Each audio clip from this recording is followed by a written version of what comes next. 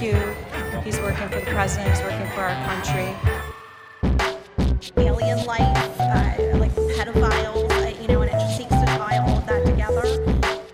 Welcome, listeners, to the 27th chapter of the QAnon Anonymous podcast, an episode on Jeffrey Epstein and the real Pizzagate. We are your hosts, Jake Rockatansky, Julian Field, and Travis View. So usually in this part, I try to sell you on how great the episode is going to be. In this case, due to our subject matter, I'm toning down my boastful claims, and I'll simply say that this episode is really something. It's an absolute corker of a story, mates. First, we'll be exploring QAnon's take on Jeffrey Epstein. Then we'll be listening to Uncle Jakey's story time.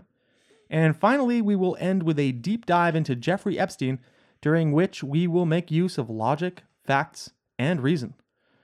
I was paid $5 to say that last part by Travis, who is sick of me telling him that truth is dead. But before we descend into the abyss... QAnon News. First up, suspect in Comet ping pong fire charged with arson after a fight with police. I saw this video. It's Yes. so fucking funny. Yeah, so this was first reported by NBC News 4 in Washington, D.C. And back on January 23rd, like we said, a man set a curtain at Comet ping pong on fire with matches and lighter fluid.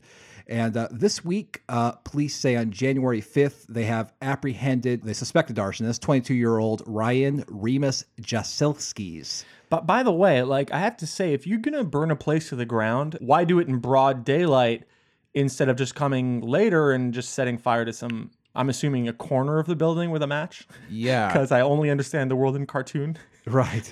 Well, this was not a very thoughtful man. See, apparently he was apprehended on February 4th after getting in a fight with law enforcement officials right outside the Washington Monument in D.C. So, dude, watching that fight again reminded me of what cops do with white people. Right. Like, they will get into an extended two-man fist fight rather than shoot them. Yeah. Black people, dead way before. Yeah, so the brawl was captured on video, and we'll link to the video of that fight. It's beautiful. In Patreon. And I love it. The video is extremely American. You can see like two cops brawling with a man who may have set fire to a pizzeria because of a deranged internet conspiracy theory, right in front of the base of the Washington Monument, while American flags majestically flap in the background. And it's like shot through a chain link fence by some random... It does. And it's end with him being brought to the ground with a taser gun. So why was he at the monument? Was he just out there checking it out, or this is still unknown. he's just there saluting, and the cops found it? Yeah. And here's the best part is that, so that video was captured on February 4th when he was arrested. He was released from jail that day, and he went back to the Washington Monument on February 5th, the next day, and where he was arrested again.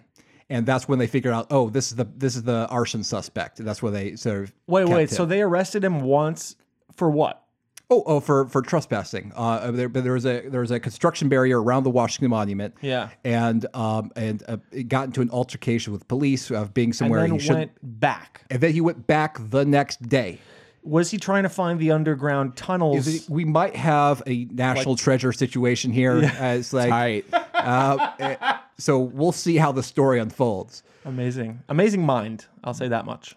So a video posted on Jaselski's parents' YouTube account the night of the fire seems to provide a possible link between the alleged arson and QAnon. So the account posted the popular Q, the plan to save the world video. So right now, This was his parents' account? This was not this like his account. This is his parents' account. But It's like an Andrew Torba situation where his mom is down. Maybe they all have the same account. We don't know exactly what's going on. So like the responsible journalist thing to do would be, it's like, well, his motive is unknown. Right. But we're not responsible journalists. We're not. Fuck those people. So it's looking like we might have some QAnon influences in this fire. That's what I'm talking about, baby. Second story, Justice Ruth Bader Ginsburg gets back to work and QAnon doesn't care. It's incredible that a dead woman can work. It is. I'm just saying that because It is. This It's is Weekend an at impressive Bernie's feat. times 10. Like, wow. Yeah. So this week, Ruth Bader Ginsburg returned to the Supreme Court to participate in private conferences with fellow justices. So this was a problem for QAnon people who insisted that Ginsburg was, in fact, dead. And like you mentioned, dead people are notoriously unable to show up for work. Yeah. So some in the community actually upgraded her status from dead to not dead for like QAnon promoter Joe M. after repeatedly insisting that she's dead. Now it just says that she is incapacitated. Right. So she's being propped up like Weekend at Bernie's Bernie's, and fucking rolled into the. What's that, Ruth? Is that your decision? Uh-huh. Oh, it is? Oh, cool. She's down, guys. Right. That's the thing with adrenochrome is that you can be dead and alive at the same time. Most of the other rest of the QAnon community, they respond with like pics or it didn't happen. And I think this is a really confusing evidence threshold since cameras aren't allowed in the Supreme Court while it's in session, and in a photograph of Ruth Bader Ginsburg would be exponentially easier to fake than a Supreme Court meeting with other justices. I mean, Photoshop is a powerful tool, but it's not yet good enough to trick Chief Justice John Roberts into thinking he's meeting Ruth Bader Ginsburg. Fair enough. Okay, and for my final story this week, Q picks up the posting pace for February, and this was just a sort of a general observation. So Q has been sort of like in kind of a slump of the past few months, right? Yeah, It was he hasn't done shit. Yeah, January there was Lazy only bitch. 31 Q drops, and then Q took like the last week of December off, and so Can you kind imagine? of slow. First of all, there are more people that follow Q by far than listen to our podcast. Yeah, And yet, our respect for our listeners seems to outweigh by far QAnon's respect. We drop 2 a week, 1 premium, 1 normal. Q can't even fucking stick to that schedule. that's true. We grind way more than QAnon. Yeah. Q is a lazy bitch. Yeah. Low effort posts. Low efforts. Totally. But these past couple weeks, sort of Q has really picked up the pace. There's Yeah, been it's been nice. I've been it's following. been a lot. Yeah, I mean, It's weird that all he posts is cum tribute videos, but yeah, like I'm down. That's cool. Yeah. I mean, I feel like, just sort of like modern community, I feel like they've been really sort of invigorated by the new posts. Like, for example, Yeah. they think that basically that Q predicted that President Trump would use a national emergency to help build the wall. Right. So Right. they feel more energized and Yeah. validated than they have in I feel like a couple months. I feel Well, like they're on a high right now. I think that Q is smart in his recent posting pattern because there was like a QAnon Christmas basically a couple days ago, which was that Yeah. Burr was confirmed. I'll tell you something. It's not going to be a Q Hanukkah. Even though some people believe that the fact that he was confirmed so quickly signifies that he's compromised and a part of the deep state. So there's some QAnon followers who are not in on the jam. But you had Burr confirmed. You had Trump declare a national emergency, and you've got reports that are starting to filter into the mainstream media that Mueller is wrapping up his investigation. Yep. And so Q has really seemed to kind of seize on that. And there's some chatter in the community that, now that Burr has been confirmed and he's the guy that's going to bring down the hammer. Yeah, and so, of course, Q is now finally free to, It's the same spout thing off. every fucking time some cop motherfucker with a thick ass neck gets appointed to some fucking position. They're like, finally, he's gonna pulverize the blacks, the Jews, everybody. He's gonna fucking destroy them. This time it's the real time. All right, next up we have Jeffrey Epstein and QAnon with our magnificent, hot, beautiful dad, our fucking daddy, really, Travis _view. So, I think that, concern over children and the horrifying things that the elite cabal allegedly does to them, I think it's really a central component of QAnon. It Absolutely, sounds so yeah. fucking cool. I'm sorry. I really want to be part of the elite cabal. It just sounds fucking cool as hell. That's some Metal Gear Solid shit. Right. I mean, yeah, it was a central feature of QAnon's predecessor, Pizzagate. Well, Pizzagate posits that that was sort of like all of this child abuse was centralized in D.C. and this Washington pizza parlor. QAnon says it's it's happening everywhere all over the world, Right. and everyone who's famous or rich or powerful in any sense is kind of in on it.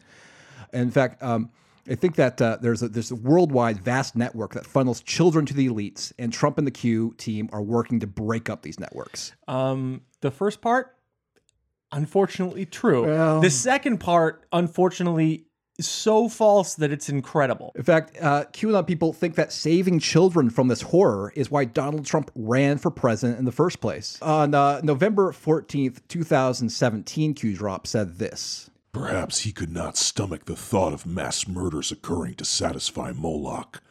Perhaps he could not stomach the thought of children being kidnapped, drugged, and raped while leaders/law enforcement of the world turn a blind eye. So yeah, that mention of Moloch is a really tell that Q is kind of signaling to evangelicals.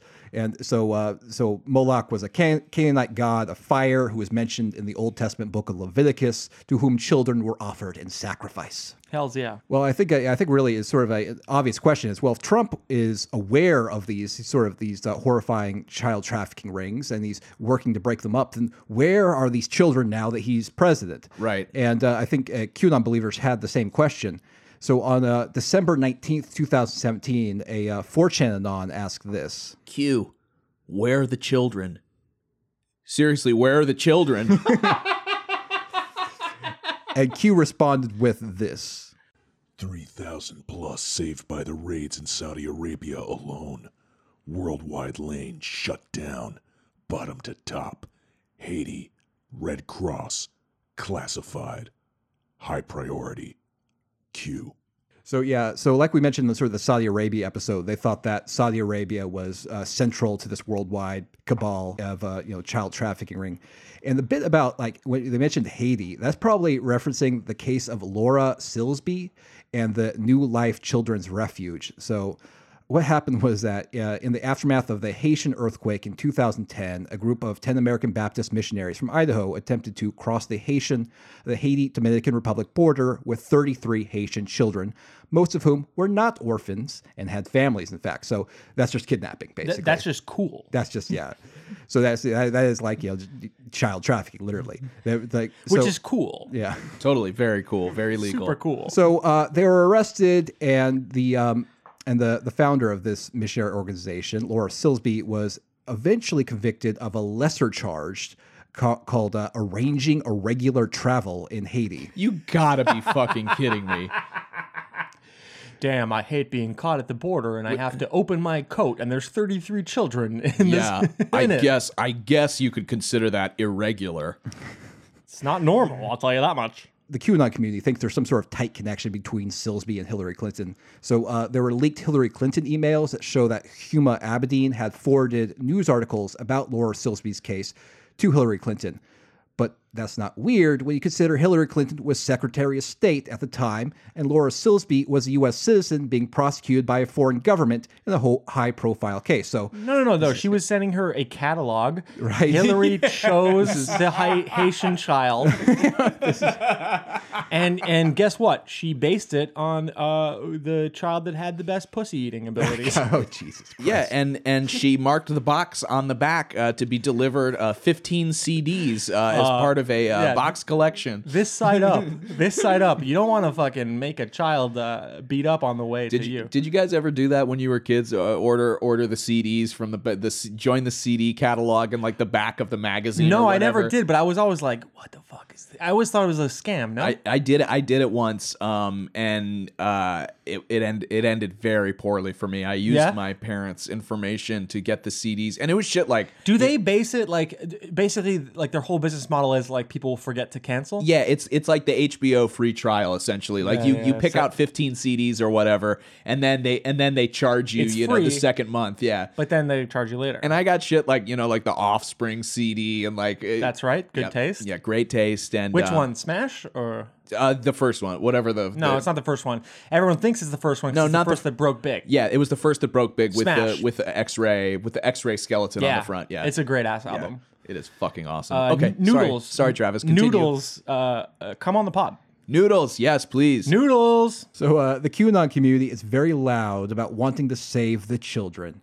And sometimes I see people on Twitter say, like, well, why is the QAnon community concerned themselves so much with child abuse, but they never mention Jeffrey Epstein? And so as Julian is going to go into more detail later in this episode, Jeffrey Epstein is a well-connected billionaire who has been accused of sexually abusing dozens of underage girls, who was convicted of soliciting almost like 100.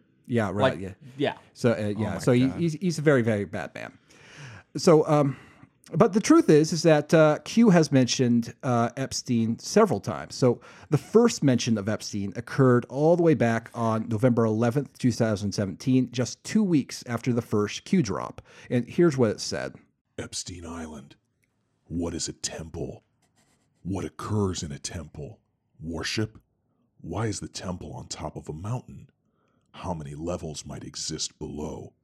What is the significance of the colors, design, and symbol above the dome? Why is this relevant? So yeah, it's another one of the tunnel things. Yeah. There's something about because they're dealing with non-reality. It is very convenient that they find their non-reality literally below the visible. Right. It is underground. Right. And it's not underground techno. It's not a fun Berlin time. You can't dance all night to it. It's literally just kids outside of sunlight. It just can't. It's just kids being molested. Right. But here Q is referring to Little St. James Island in the U.S. Virgin Islands. What a fucking hilarious name for the island where Yes, yeah. And this was an island privately owned by Epstein. Yeah. So on that island there happens to be sort of this unusual small square building and surrounded by palm trees. And it's actually a Japanese spa. and I'm not kidding. It's a standalone Japanese spa that he had on that island. yeah, and Interesting. This Japanese spa. So it has a blue horizontal stripes painted on the sides and then gold dome. Plus, there are two statues perched on top of two corners of the building, which many conspiracy theorists believe to depict owls. And this is significant to QAnon and conspiracy theorists generally because owl is an evil symbol used by the cabal or the Illuminati. There's a little fucking bar that is kind of giving you details on what they're showing, and it just says where smiling pedos can be waiting. Which is just what very the evocative. fuck? Yeah, it's almost like it's almost like a weird fantasy. They're talking about how it's like a doctor's waiting room. Yeah. But the pedos are smiling in They're there, I smiling. guess. They're waiting, and that sucks. No one likes waiting, but they're smiling because they know. they know what awaits them. Exactly. It's not a doctor's visit. It's a really fun time. So yeah, Q here is implying that this building was used for unspeakable acts of Satan worship involving children. And notice that question: how many levels might exist below? So that's there's no evidence this is actually the case, but QAnon people believe that the building was an entrance to an elevator that carried the sicko elites to secret underground layers of Epstein Island, where they indulged in their twisted perversions. Literally no need. You can molest the people in the fucking building. There's no. You don't need to go underground. On the boat that arrives. Yeah. Also, you can molest children without needing to, worship Moloch. That's just a weird added thing. Yeah. So the idea that there's some sort of unspeakable goings on underneath Epstein Island was reinforced in an April 3rd, 2018 Q drop, and Q said this. Why is Epstein spending $29 million to bury the tunnels underneath his temple on Epstein Island? Problem? Phones were allowed in. These people are stupid. Q. So they're implying that it's like, oh, there's some evidence from phones of what exactly was going on underneath these temples, which has not yet to be released. Yeah, I haven't seen anything. So yeah, actually, I love when Q takes on the smug, oh, you were in checkmate this whole time thing, kind of thing, because it's like I think it really sort of reflects the kind of the attitude of the QAnon community themselves. They always are like, oh, yes, you thought you were so smart, so arrogant, but I was smarter. Well, yeah, I mean, you are a product of who you hang around with. So if you're, constantly just hanging out in Q message boards and forums, you're inevitably going to pick up some of his characteristics. Yeah. But what exactly do they think was going on underneath Epstein Island? And they assume it's something involving child rape and sacrifice, but the details and who exactly were the victims and where these children's parents are kind of fuzzy. And the thing is that a lot of these QAnon narratives, they take on they're movies, and sometimes they're like a political thriller, right? And this element is really more of a horror, where they leave the horrifying things that are really going on, so super fuzzy, so you can sort of imagine what it is in your head. So in April 4th, 2018 Q drop, Q posted a satellite photo of Epstein Island. And it also included an especially cryptic Q drop. So in that drop, Q said this. Where do roads lead? Each prince is associated with a cardinal direction: north, south, east, and west. Sacrifice. Collect. Classified 1. Classified 2. Tunnels. Table 29. D room H. D room R. D room C. Pure evil. Conspiracy. Q. Hillary Rodham Clinton loves the D room. Yeah, so there's a lot of weirdness going on there. So that line about each prince is associated with a cardinal direction, north, south, east, and west, that's a reference to the 4 satanic crowned princes of hell. And this is a concept in Levian Satanism. The 4 crowned princes of hell are supposed to be Lucifer, Satan, Belial, and Leviathan. Moloch is nowhere to be found. No, Moloch's not there. This fucking sucks. So tunnels here implies, again, it's just referencing that there's some sort of underground tunnels in Epstein Island. And of course, there's a sort of vague HRC Hillary Rodham Clinton there, reference there. And in another instance, Q also posted a photograph of a smirking Bill Clinton with his arm around a lovely young woman in a knit cap. And this photograph isn't new. It was actually popular among Pizzagate conspiracy theorists back in 2016. She's wearing a beanie in terrible taste. Like, I just don't think it looks good. And this April 6, 2018 Q drop that included this photograph said this. Epstein's plane. Who is she? Follow friends. Friends lead to others. Open source. Q. So according to QAnon people, the woman in the photograph next to Bill Clinton is Rachel Chandler. Here's what QAnon promoter Lisa Mae Crowley had to say about Rachel and this photograph in an April 6, 2018 tweet. Number 16, William Jefferson Clinton with Rachel Chandler on Lolita Express, heading to and from Epstein's Orgy Island.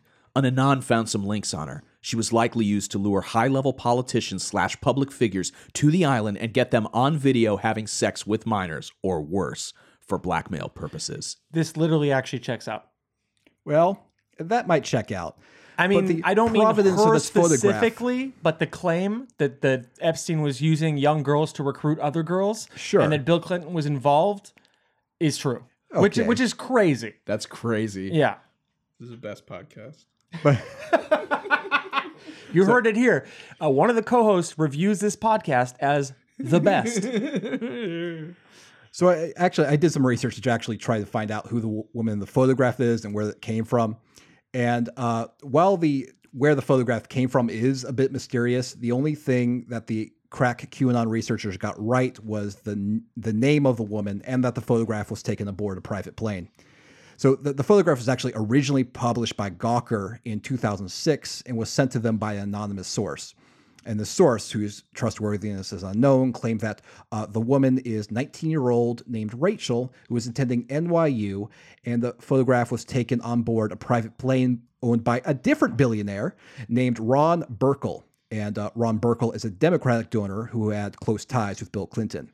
So why would Bill Clinton take a photo with a girl that's 19 with his arm so firmly holding her thoracic cage? Why? Well, we're going to get to that. Okay. So that actually tracks with other information that's available about Rachel Chandler. Apparently about a decade ago, Rachel gained a small amount of fame as a DJ, nightlife photographer, and socialite in New York. An interview with her in The Cut in 2009 said that she was 22 years old at the time, and that matches Gawker's anonymous source that claimed that Rachel was 19 years old in the photograph, assuming that the photograph was recent, was published in 2006. Roger. So, and there's some more information. So currently, Rachel Chandler is a wife, mother, and co-owner of a New York casting agency called Midland. In February of 2018, The New Yorker published a short profile about her and her casting agency.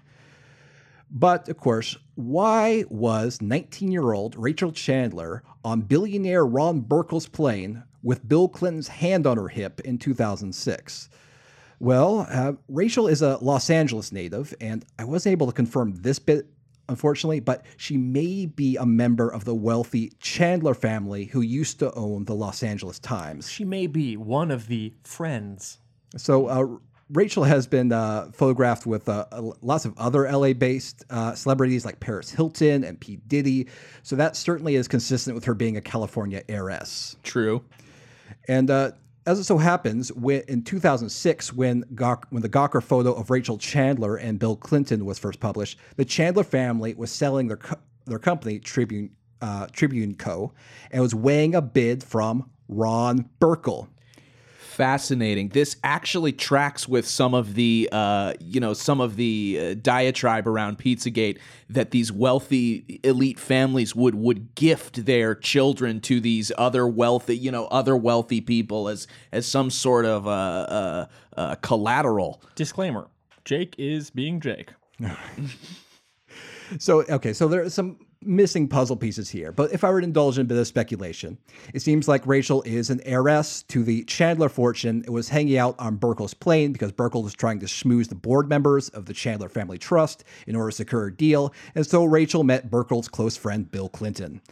So, and I just found the idea that, just wealthy, powerful people are just hanging out more plausible than Rachel was an underage seductress for Jeffrey Epstein before giving up that life to DJ and then run a New York casting agency. You're going to really not like my segment. All right. You're really not going to like mine either. Anyways, there's absolutely no evidence that I could find of any connection between Jeffrey Epstein and Rachel Chandler.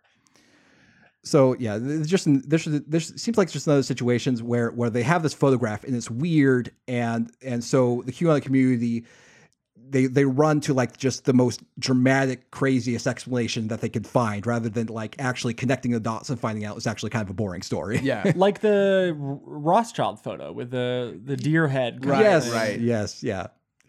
So, but what exactly happened to Jeffrey Epstein in the QAnon world? Well, the last time Q ever mentioned Epstein was on August 6, 2018, and it implies there's kind of like a happy resolution to the Epstein story. And here's what it says. Excuse me. Beautiful.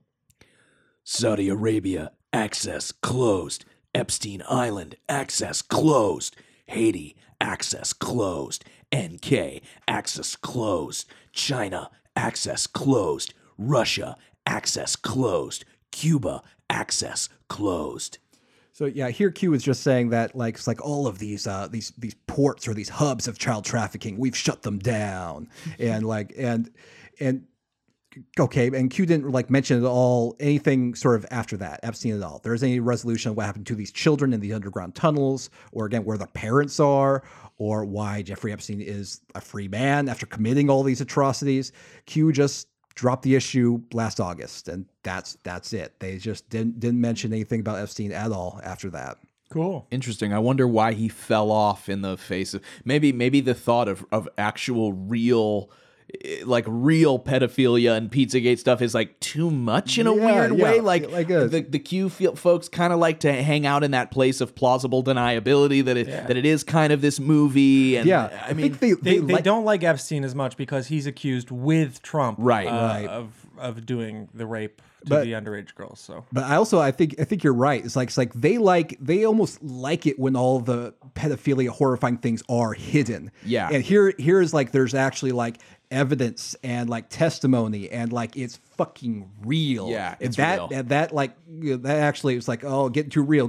They wanted to indulge in the sort of the fantasy version of the Pizzagate. Yeah, the more fun version where they don't have to fun version of the cabal child rape cult. Yeah, it's like the storybook version as opposed to having to deal with the real shit, because when you see that, as you'll see in Julian's section, when you see the real shit that's documented and the people that he's with, it tears down a lot of their core sort of belief structures.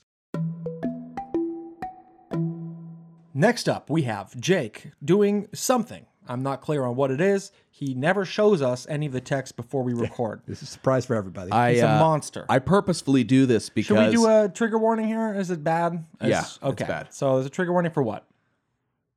Everything that you could imagine. Sexual violence. Yeah. Physical violence. Well, you know what? It's a trigger warning because it's making light in some ways of the horrible things that happened on Epstein Island for the sake of comedy. So unless you enjoy a hilariously ironic child rape story, that rings like a Jack. There is no Jack Reacher. There is no actual rape in the story. Oh, okay. Letting you know, but That's it's better than my story. But it's implied. So when I was trying to come up with a story for this, I was looking around just to see who has been on record visiting Epstein Island, and who would be the funniest sort of narrative that we could delve into. I will tell you that much of the events that I'm about to describe are true and did happen, and some of it I made up. So without This is good. This is gonna be. That's a great thing. You guys are gonna be just a fucking potpourri of fucking shit. Who knows what's true or false? Jake at his best. So without further ado, I bring you Stephen Hawking goes to Epstein Island. He did. He actually did. He really did go to Epstein Island. It was March 2006. 21 internationally renowned scientists were gathered at the Ritz-Carlton St. Thomas, one of the most exotic and beautiful hotels in the world. The occasion was a conference titled Confronting Gravity, a workshop to explore fundamental questions in physics and cosmology. Confronting gravity. The Frisbee. But that was all bullshit. Hawking knew that. The conference was founded and hosted by Jeffrey Epstein, and if there was one thing Epstein didn't have, it was an understanding of gravity in any sense whatsoever. He is dumb. I can verify that. Nope, Hawking thought, just like everyone else, he was there for the girls. I'm actually corroborating so far. Hawking sat in the back of a dimly lit auditorium, listening to Gerardus Hooft blather on about something or other. He chuckled at the idea of telling his speaker machine to yell, "Boring."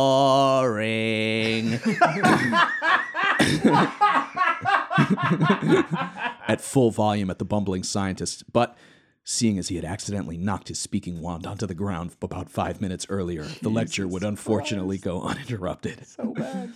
This is bad, you guys. Yep, it's bad. I Trigger know, warning. I know it's for bad. bad stuff. I know it's bad. One of his handlers had told him that Epstein had arranged for private planes to take members of the conference over to his private island once the lectures were finished. Hawking had heard all about it. Orgies, young women, sex slaves.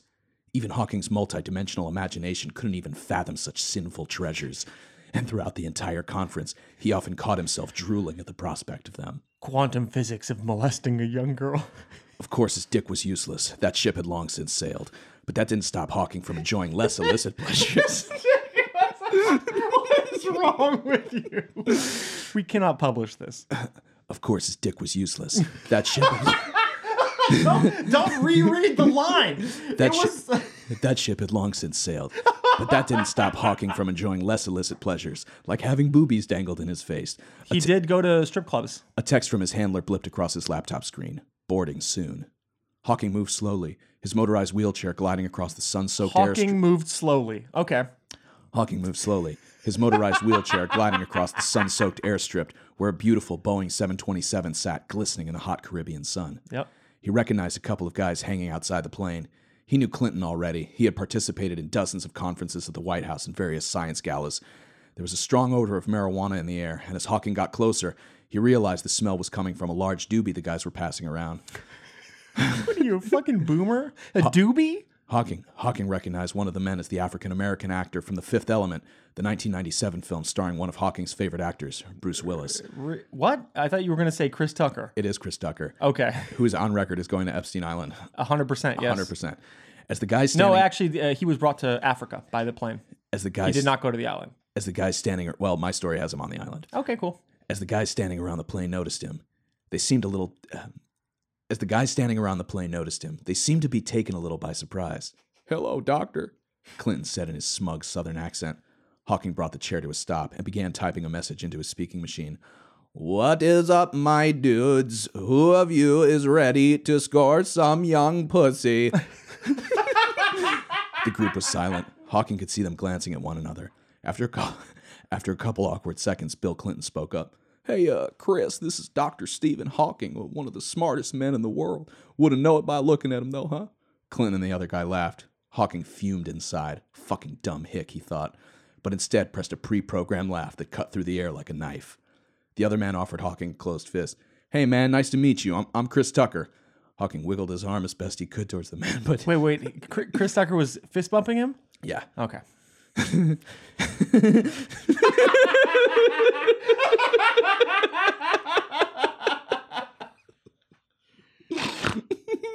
Everything is wrong with you. This is so bad. Everything. It gets worse.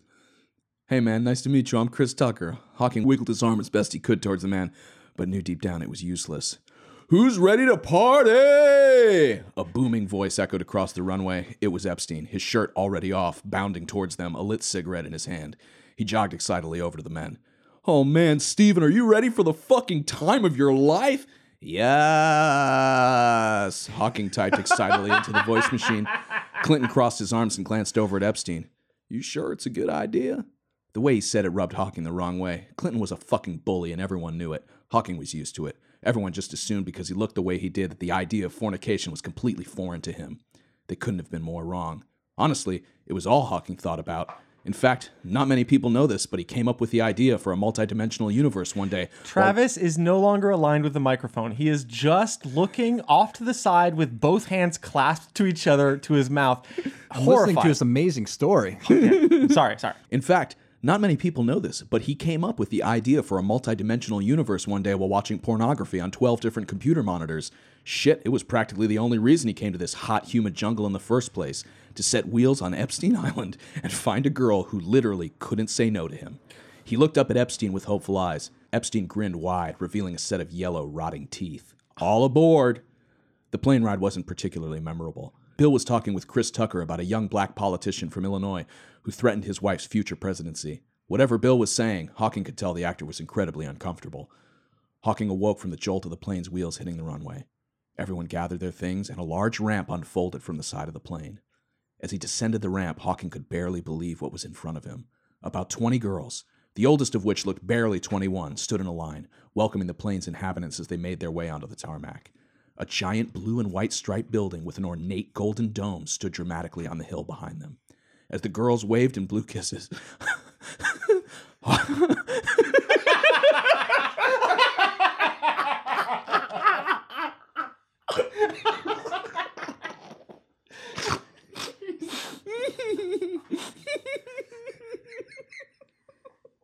this is so bad. I'm so ashamed.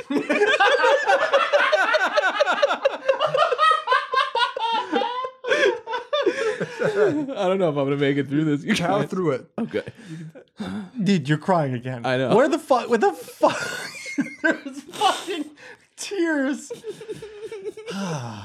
Okay. As the girls waved and blew kisses, Hawking could have sworn he felt his penis gently turn over inside of his underpants. My God. Fuck. Why? You're ruining this podcast. One of the young women, a redhead. Oh my God, this is so bad. One of the young women, a redhead wearing what looked like a cut-up potato sack and shackles, seemed to lock eyes with him. Nervously, Hawking scanned his machine looking for the proper introduction. Your procedure lurks above a road, the machine squeaked out. God damn it, Hawking thought. The girl glanced over in Bill Clinton's direction, quickly losing interest. Before Hawking could type anything else into the box, he felt Wait. Your story has Stephen Hawking not able to seduce a child sex slave. Yeah, he had a bad autocorrect. Okay. He had a bad autocorrect on his machine. This is fine. This is... God damn it, Hawking thought. The girl glanced over in Bill Clinton's direction, quickly losing interest. Before Hawking could type anything else into the box, he felt himself being whisked in the opposite direction. Someone was pushing him, quickly, towards a pier where a large boat was docked. What about the girls? Hawking managed to type as he was shuffled on board. As he was shuffled on board, Epstein responded, "There'll be plenty of time for that." But Hawking wasn't too sure. He looked forlornly in the direction of the shore as it got further and further away from them.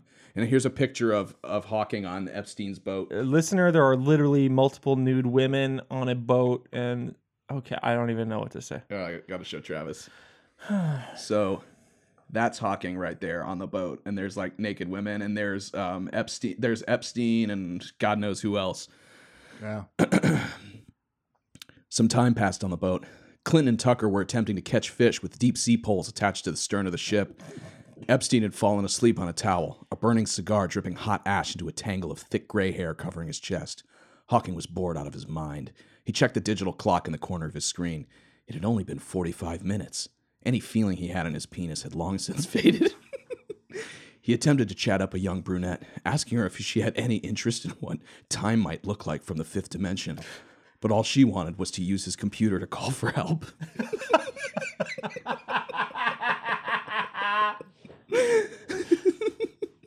After what seemed like hours, Hawking spotted the Golden Dome and knew they had finally made their way back to shore. Sunburnt and low on batteries, Hawking...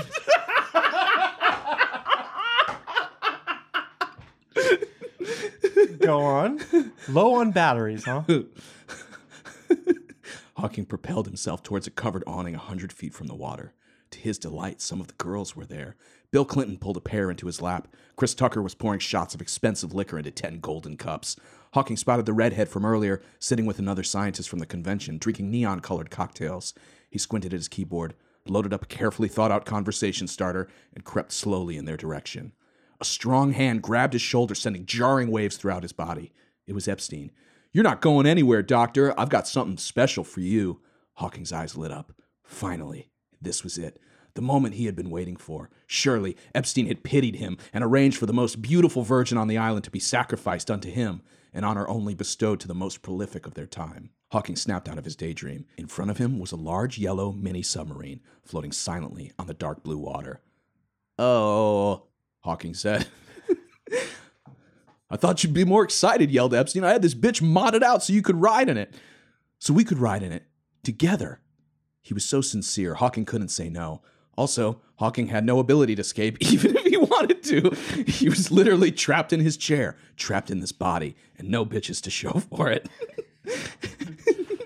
And with that... I hope they fucking bury you with that last sentence on your fucking grave. And with that, Epstein lifted him up and stuffed him into the cramped submarine before climbing in after him and sealing the door. To Hawking's surprise, also in the submarine were Chris Tucker and Hillary Clinton. Apparently, she had been staying on the island waiting for Bill to finish with the conference, and the two of them would head to Saudi Arabia together the following day. Here's a picture of Hawking in the mini-sub. That's real. That's Epstein's mini-sub? That's Epstein's mini-sub. Fine. As thousands of rare tropical fish swam past the rounded windows of the sub, Hawking yawned. It was getting late. He became paranoid. Had they kept him busy all day just to deprive him of the island's most famous attraction? Bill would do something like that. He glanced over at Hillary, who was injecting a small vial into her neck. She smiled genuinely at him. He always liked Hillary more than Bill. He yawned again. Before he drifted off to sleep, Hawking could vaguely hear Epstein yammering on about a herd of whales that was swimming alongside the sub. As the submarine approached the dock, a handful of girls gathered by the pier waiting to receive the boat's occupants. Hawking could feel himself moving, but he knew he wasn't in his chair. He looked up. Epstein was carrying him like a father carrying a child who had fallen asleep watching TV. In his sleepy haze. I got it. In his sleepy haze, he vaguely was able to process the faces of the women as he was carried past them and back to his chair on a deck near the main house. Here's a picture of him on a deck at the main house surrounded by women asleep in his chair. Okay. As the party raged around him and wild orgies echoed throughout the property, Dr. Stephen Hawking slept soundly in his chair, occasionally having his body manipulated so guests could take pictures with him. And there's the picture. Oh, God. And that, my friends, is the story of Stephen Hawking traveling to Epstein Island. Oh, well, that's because I didn't think I'd hear about Stephen Hawking's dick so much today, I gotta say.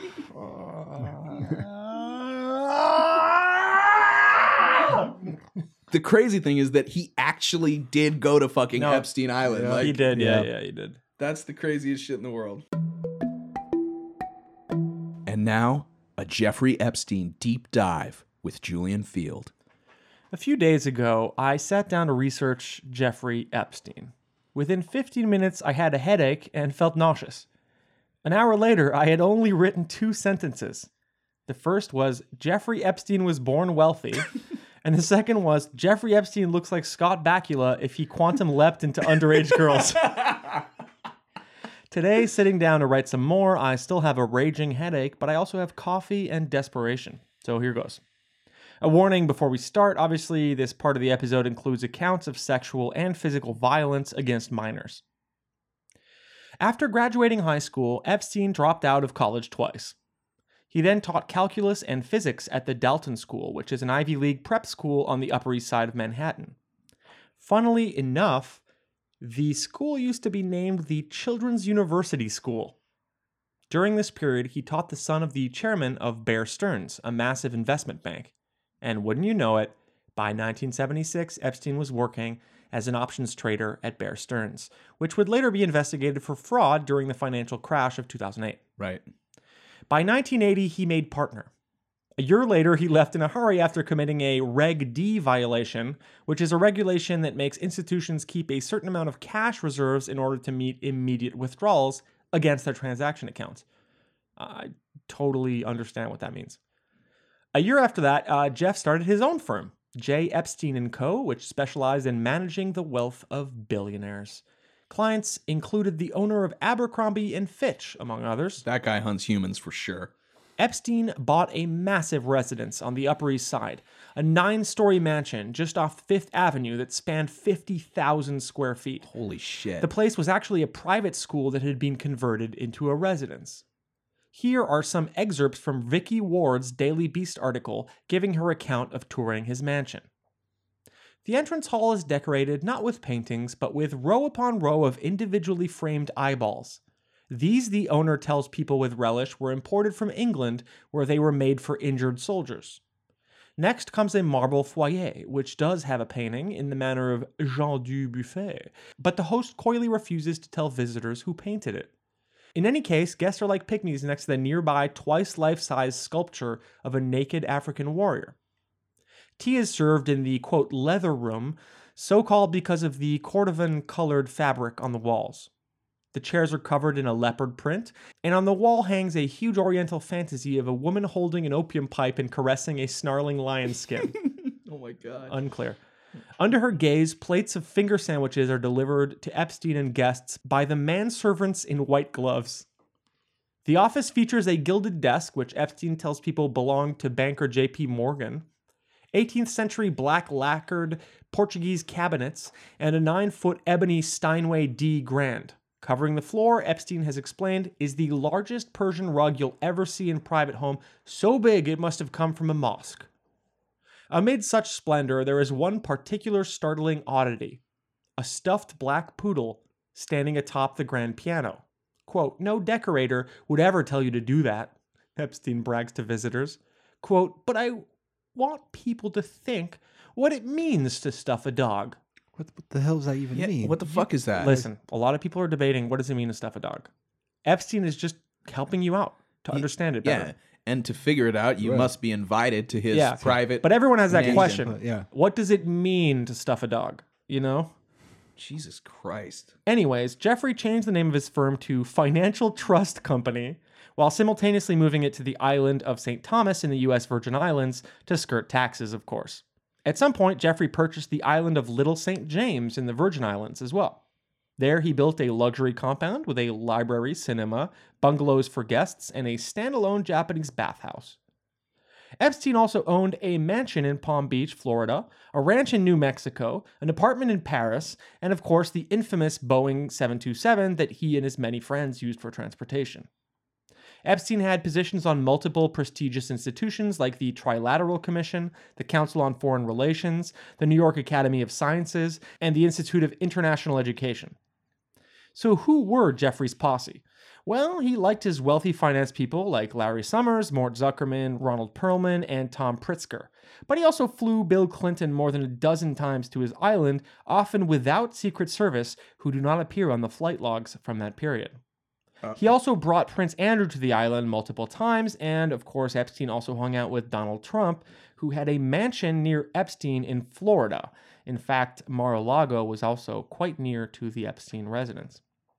In 2002, Trump said, quote, I've known Jeff for 15 years. Terrific guy. He's a lot of fun to be with. He has even said that he likes beautiful women as much as I do, and many of them are on the younger side.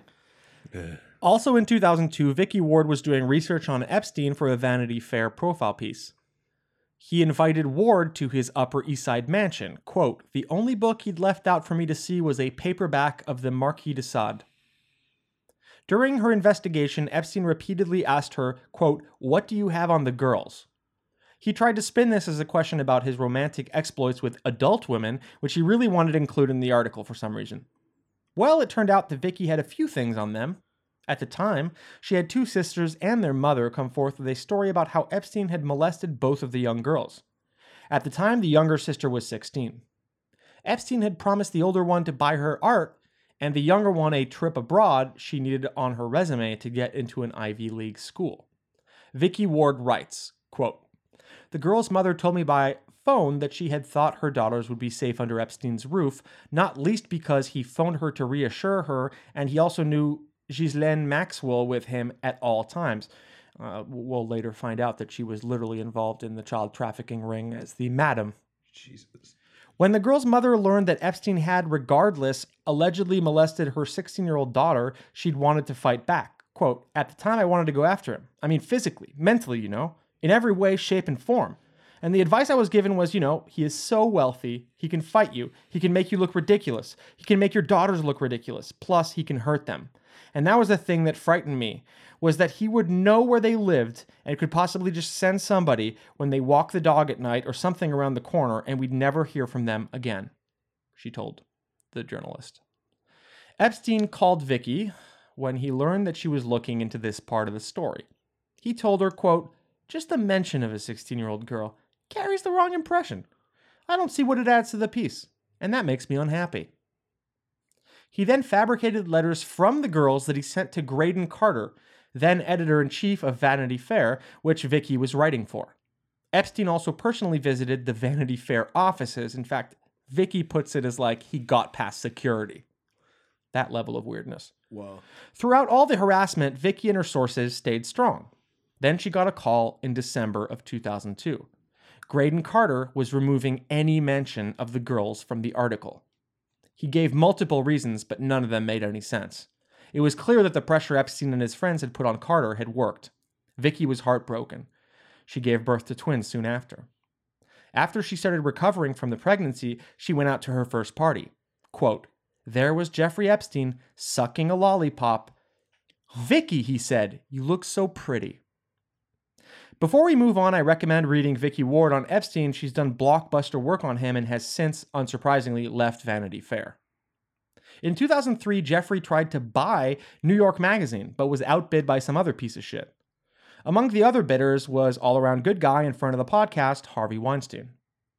In 2003, after the Jeffrey Epstein 6 Foundation, apparently he's the 6th person to be called that name, donated $30 million to Harvard for the founding of a mathematical, biology, and evolutionary dynamics program. The Harvard Crimson newspaper wrote the following about him. Quote, "While the mathematics teacher turned magnet remained unknown to most people until he flew President Clinton, Kevin Spacey, and Chris Tucker to Africa to explore the problem of AIDS and economic development facing the region, Epstein has been a familiar face to many at Harvard for years." In March of 2005, a 14-year-old girl and her parents reported that Epstein molested her at his Palm Beach mansion. Apparently, a classmate of hers at the Royal Palm Beach High School had, quote, recruited her, and she had given him a, quote, massage in exchange for money. In April of that year, cops searched Epstein's trash and found a telephone message with the girl's name on it and a time that matched the girl's visit to his mansion. They also found multiple other names and phone numbers. In October, the police is in the middle of interviewing another girl when Jeffrey Epstein calls her phone. Oh my God. She lets it go to voice message. Multiple girls are now corroborating the evidence, and Epstein's own butlers admit to police that he has multiple visits a day from girls. The cops get a search warrant, and on October 20th, they check out his mansion. In May 2006, police charged Epstein and 2 of his assistants with multiple counts of unlawful sex acts with a minor. The Palm Beach State Attorney Barry Krischer refers the case to a grand jury, which is weird. In June, the grand jury listens to only one of the girls and then indicts Jeff on a single count of solicitation of prostitution. No mention of the girls being underage or recruited from a local high school. Seems like somebody got to Barry Krischer. Epstein's legal team included Alan Dershowitz and Ken Starr of Clinton blowjob fame. So the guy who prosecuted Clinton for getting a beej from a 22-year-old was now defending a dude who had fucked 14-year-olds. Cool. Anyways, his lawyers aimed for a, quote, deferred prosecution that involved Jeff entering a, quote, pretrial intervention program with no jail time. The Palm Beach police chief, who was not stoked at all by this, pressured the FBI into opening a federal investigation they dubbed, quote, Operation Leap Year. They didn't mince words. Documents showed they were investigating possible, quote, child prostitution. By November, they were interviewing people in Florida, New York, and New Mexico. By May of 2007, the U.S. Attorney's Office was gearing up to present the case to a federal grand jury. Epstein's attorneys request a meeting to discuss the investigation. In June, a 53-page indictment is prepared by the U.S. Attorney's Office, and Jeff's team is in negotiations for a plea deal.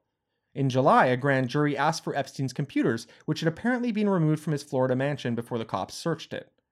By August, Alexander Acosta gets involved.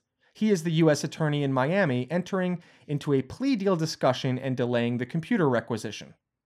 In October, after a lot of foot-dragging from Epstein's legal team, absolute fuckface Alexander Acosta meets with an Epstein lawyer and agrees to a plea deal that involves not notifying the victims, keeping the deal under seal, and canceling all grand jury subpoenas, which included the computers. The prosecution asked for an addendum that would grant the victims an attorney who could fight for civil compensation. Epstein's team refuses. They delay again. The victims are told the investigation continues. 2008 finds Epstein's defense team arguing he shouldn't be registered as a sex offender. Meanwhile, the FBI has located more witnesses and evidence. Epstein's victims are repeatedly harassed by his lawyers during this time. Behind closed doors, an agreement is reached. Epstein will plead guilty to a single count of solicitation of prostitution and a single count of soliciting prostitution with a minor. He gets 18 months in jail and a year of house arrest. He does have to register as a sex offender, level 3, which means that there was high risk of him repeating his offenses. Much later, a free Epstein on the streets of New York is quoted as saying, "I'm not a sexual predator. I'm an offender. It's a difference between a murderer and a person who steals a bagel." Jesus. The victims only find out later about the plea deal. They enter a lengthy legal battle just to find out what the plea deal even involved. But at least they can find comfort in Jeffrey being in jail, right? Well, by October of that year, Epstein gets picked up by his private driver 5 days a week and is transported to his office in West Palm Beach, where he accepts visitors for up to 12 hours a day.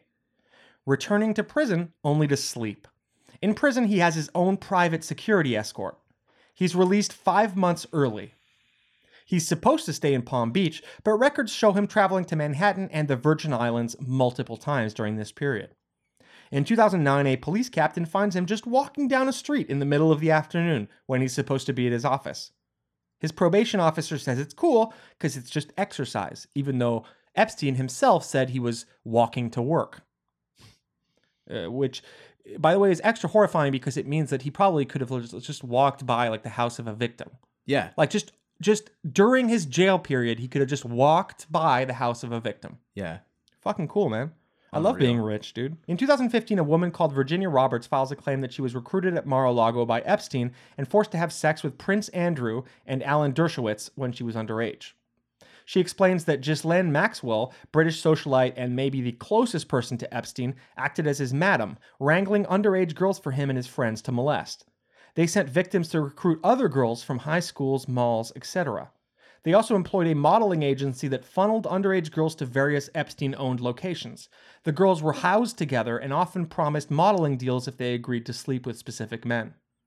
His promises seem credible because Jeffrey Epstein was close friends with Victoria's Secret owner Les Wexner. In fact, Roberts explained that Jeffrey often boasted of having, quote, dirt on many powerful men who then were, quote, in his pocket, because of all the video evidence Jeffrey gathered from the multiple cameras he had set up just to do that. That includes his island and mansion. Roberts sues Maxwell for defamation, and multiple civil lawsuits that same year claim that Epstein and Maxwell were operating an international sex trafficking operation. Maxwell later settles with Roberts for an undisclosed sum. In 2016, a lawsuit is filed in Manhattan by Katie Johnson. That was the name she was using at the time and not her real name, but it claimed that Epstein pimped her out to Donald Trump during a party at Epstein's mansion, where she says Trump raped her on 4 different occasions during different parties, and that Epstein did the same afterwards. She also claims that they hit her in the face multiple times when she resisted. In the document of her complaint, it stated that, quote, Trump responded to her pleas by violently striking her in the face with his open hand and screaming that he would do whatever he wanted. She claims that both of the men threatened her, explaining that if she ever told anyone about the rapes, her and her family would be harmed or killed. She was 13 years old at the time. Just days before the November 2016 election, Johnson pulls out of a press conference saying that she has been threatened and fears for her life. She later drops the lawsuit. In December of 2018, Bradley Edwards alleges that Epstein sued him to punish him for representing the victims in court. I never felt this day would ever come that somebody finally would hear us. It's overwhelmingly meaningful because nobody has ever treated us like we were victims. Edwards claims that the judge narrowed the scope of the case, which stopped Edwards from producing evidence that he abused and trafficked hundreds of young girls between 1999 and 2006. I'd like to thank Julie K. Brown from the Miami Herald for her reporting on the case. She has a really comprehensive and methodical approach, and honestly, I'm really grateful for that as a researcher. Epstein remains a free man at the time of recording. Trump remains the president of the United States. A redacted version of the infamous Black Book is available on the internet for anybody to read. So is the complaint lodged against Epstein and Trump by Katie Johnson. Damn, that shit is so depressing. It's fucked. It's so fucked. Dear listener, everybody's face in our little recording room is just... We all just look like broken men. Yeah. I don't even know what to say about it, to be honest. Yeah, Jesus Christ. It's good. Well, I mean, it's a good reminder of why it's important to monitor what my daughter does on her phone. Yeah, at the very least. Yeah. If she ever goes to a party at Mar-a-Lago, yeah, right. You should start to worry. I should start to worry because that was clearly a recruiting ground for underage prostitutes. Well, it sounds like tons of places were that. The fucking guy was he was so blatant. He was recruiting teenage girls from the local high school in Palm Beach. Yeah. Like, he's not even trying to import from abroad or something. He's just straight up like, hey, how's that local high school? Yeah, really. Yeah, he's like, what's up? I know the owner of Victoria's Secret. You want to be a Victoria's Secret model? Oh, yeah. The Butlers said that basically he got massages from underage girls several times every day. His book is just hundreds of names. Like, the guy was just all the time doing this shit. His island is an absolute fucking pedophile heaven. And nevertheless, it seems like he wasn't punished in the least bit. No, and what's funny about, like, you could say, hey, there was a hit job on Trump, like, right before the election, but Clinton never really went with that shit because for obvious reasons, right? Like, she was implicated. Hillary, I mean, her husband definitely was. She wasn't on the flight logs, but he was. And yeah, so it's like, I don't think that girl's claim is incredible. It seems pretty credible. And it states that the president of the United States raped and beat her several times. I mean, I don't even fucking know what to say about that. Fun fact. Two presidents are basically pedophiles, like fucking violent pedophiles. Yeah, confirmed by multiple sources in a way that it's not something you can write off as like a bullshit conspiracy. Bill Clinton is on those flight logs for more than 12 different times, possibly as high as 24 times. He went to that island consistently. Sure, maybe a few of those times nothing happened, but I'm sorry. In the long run, you're clearly involved. And like, you know what? It's not like there's also like an incredibly public case of Bill Clinton, forcing himself on like not just Monica Lewinsky, multiple times, not just Monica Lewinsky, no, Juanita Monica Broderick. Lewinsky, the fact that he got fucking impeached for Monica Lewinsky is a joke. That was consensual. She was a 22-year-old. That was the best thing he's ever done in his fucking life. Yeah. That was a decent thing he did, and it involves Trump, which is why real Pizzagate is so fucking stupid. Yeah, like your fucking man god, Donald Trump is a fucking allegedly a man who has committed sexual and physical violence on a 13-year-old girl. We'd like to thank Westbrook for the music we used last week and this week in the interstitials and possibly plenty of other places. Westbrook, you truly are a, quote, good guy that we would, quote, like to play Atlas with. We don't run any advertising on our podcast. We are supported entirely by our listeners. You can subscribe for $5 a month and get access to all of our premium episodes and give the show a chance to grow and remain editorially independent. So head over to patreon.com/QAnon Anonymous to support us. Please and thank you. Now, although we love you all and thank you for your support, the ends of our episodes have become a very long list of names. Out of respect for our listeners, we are going to be shouting out patrons at the beginning of each month now. Higher tiers will carry over every month so you can feel extra special. We will put that in place after this episode. I'd like to say thank you to our new $5 subscribers: Turing, Mark K, Harvey J, Eric S, Jen E, Ian T, Brehon H, Eric K, Tom, Aaron H, Gregory, Alex K, HDX, who edited his pledge to $6.66. Great job. Johnny G, Zachy Boy, Zachary L, Manuel B, Nate S, Madison M, and Stacy M. A big thank you to our $10 subscribers: Allison L, AW, Adam W, Benjamin, Chinchi, Doug S, Drew M, Eric O, James O, Joel D, John S, Josh R, Meredith A, thank you for upping your pledge, Nikki W, Owen H, Q Loves Cake Farts, thank you for making me read that. Please do not use it in compromising situations to ruin my career later on. Yeah, that's what's going to down you.